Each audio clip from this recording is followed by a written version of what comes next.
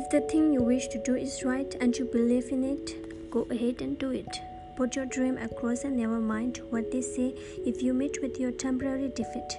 For they, perhaps, do not know that every failure brings with it the seed of an equivalent success. Henry Ford, poor and uneducated, dreamed of a horseless carriage, went to work with what tools he possessed, without waiting for opportunity to favor him, and now evidence of his dream belts the entire earth. He has put more wheels into operation than any man who ever lived, because he was not afraid to back his dreams. Thomas Edison dreamed of a lamp that could be operated by electricity, began where he stood to put his dream into action, and despite more than 10,000 failures, he stood by that dream until he made it a physical reality. Practical dreamers do not quit. The Wright brothers dreamed of a machine that would fly through the air. Now one may see evidence all over the world that they dreamed soundly.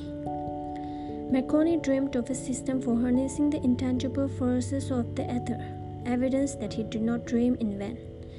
May be found in every wireless and radio in the world. Moreover, Marconi's dream brought the humblest cabin and the most stately manor house side by side. It made the people of every nation on earth backdoor neighbors. It gave the President of the United States a medium by which he may talk to all the people of America at one time and on a short notice. It may interest you to know that Marconi's friends had him taken into custody and examined in a psychopathic hospital. When he announced that he had discovered a principle through which he could send messages through the air without the aid of wires or other direct physical means of communication. The dreamers of today far better. The world has become accustomed to new discoveries. Nay, it has shown a willingness to reward the dreamer who gives the world a new ideas. The world is filled with an abundance of opportunity which the dreamers of the past never knew. A burning desire to be and to do is the starting point from which the dreamer must take off.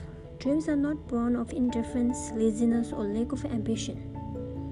The world no longer scoffs at the dreamer, nor calls him impractical.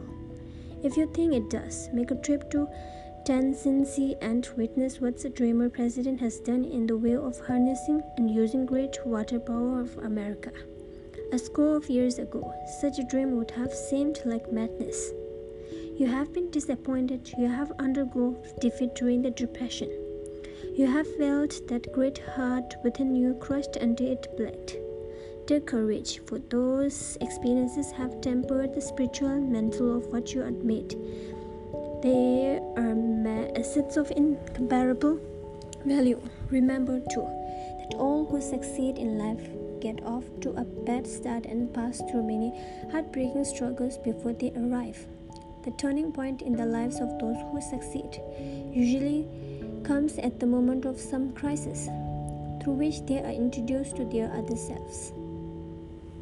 O. Henry discovered the genius which slept within his brain after he had met with the great misfortune and was confined in a prison cell in Columbus.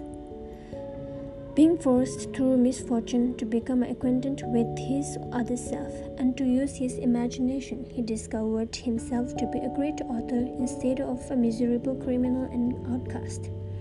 Strange and varied are the ways of life, and stranger still are the ways of infinite intelligence, through which men are sometimes forced to undergo all sorts of punishment before discovering their own brains and their own capacity to create useful ideas through imagination.